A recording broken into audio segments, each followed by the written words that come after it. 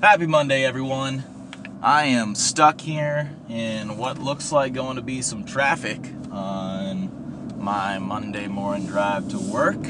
'Tis the season for all the snowbirds to be back, so we get this huge influx of people just like randomly throughout the winter time where it's just all of a sudden, boom, traffic, boom, cars everywhere. I don't know what the statistics are, but I swear our population increased twice the size. But so we're dealing with that right now and here in Naples, Florida, but weather's beautiful, sun's out, great morning, had an awesome workout today. We started a new programming.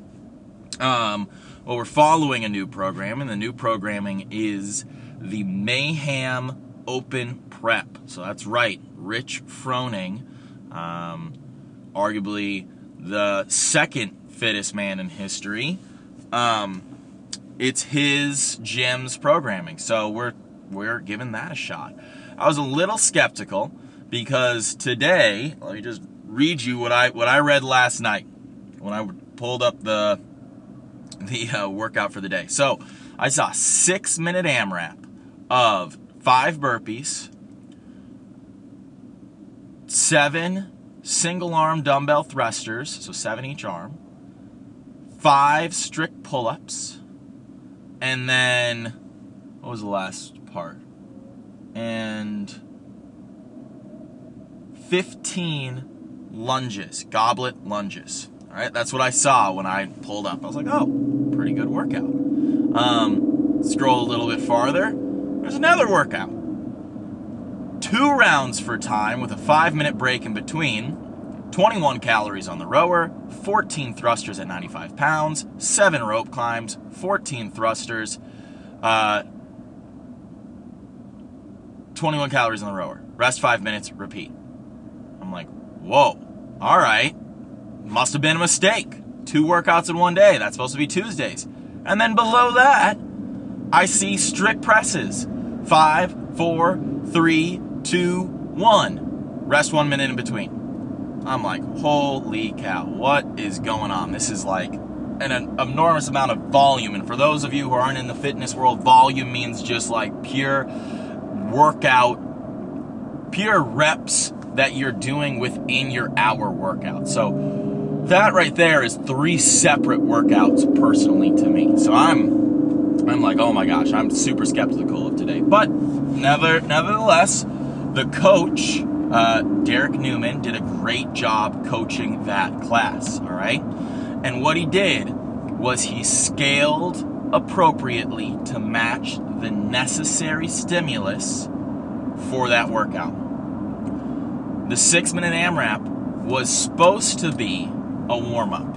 All right, he did a great job. He talked about how this is not supposed to be fast. We're only looking for 2 rounds, quality of movement, go light reps, all this kind of stuff. Second workout, he put up a scaled version. He gave us a time cap. He talked about the 5-minute break in between, what we should be doing. And then at the very end, he's like, hey, we just did a lot of stuff. We're going to do this strict press. We're trying to get to a heavy 1 rep for today. Don't try and PR. Don't try and go above what you know. I know you're going to be tired. Just start loading weight and slowly building up to that 1 rep to fill up the rest of the hour. So he killed it. He did a great job. The workout was awesome, but only because he scaled it appropriately and he knew the intended stimulus. So I wanted to give everyone just a little tidbit into how to be more like Derek, how to figure out what the intended stimulus is for the workout and how to match it to you personally. So the first thing, when you're looking at a CrossFit workout, you're looking at the workout of the day or anything that I'm programming for you, is you got to realize I always start with the most conditioned athlete or the most fit athlete. So the weights that I'm using, the reps, the sets, the distance, all that kind of stuff is going to be for the most elite athlete, and we scale backwards from there. It just works better that way. It just is easier. It just allows us to, really, I've tried doing it both directions, and scaling back is far more beneficial because it's going to force you to work harder, but you got to do it right. So with that in mind, we got the elite athlete in mind. The equation is look at the reps, look at the movements, and take how long each movement takes times the amount of reps per movement and add it all together. And that's going to give you the intended stimulus or time domain for that workout. So let's first talk about, just do an example today of the workout that I did where it was the 2 rounds with 5-minute rest, all right? So we got 21 calories on the rower, 14 thrusters at 95 pounds, 7 rope climbs, 14 thrusters, 21 calories. Let's start with the first movement. Calorie, all right? How long does a calorie take? On average, it takes 1.5 pulls for an elite athlete, 1 pull if you're a beast. So, if we're looking at 1.5 pulls times 21, 30 pulls is going to get us 21 calories. 30 pulls should take 45 seconds to a minute. So I'm giving me a minute for that first one, all right? So that's my first equation. Second one, thrusters, 14 of them at 95 pounds. 95 pounds relatively to elite athletes is light. So that means those are probably going to be unbroken. So a thruster takes a total of 2.5 seconds to do, maybe 3, all right?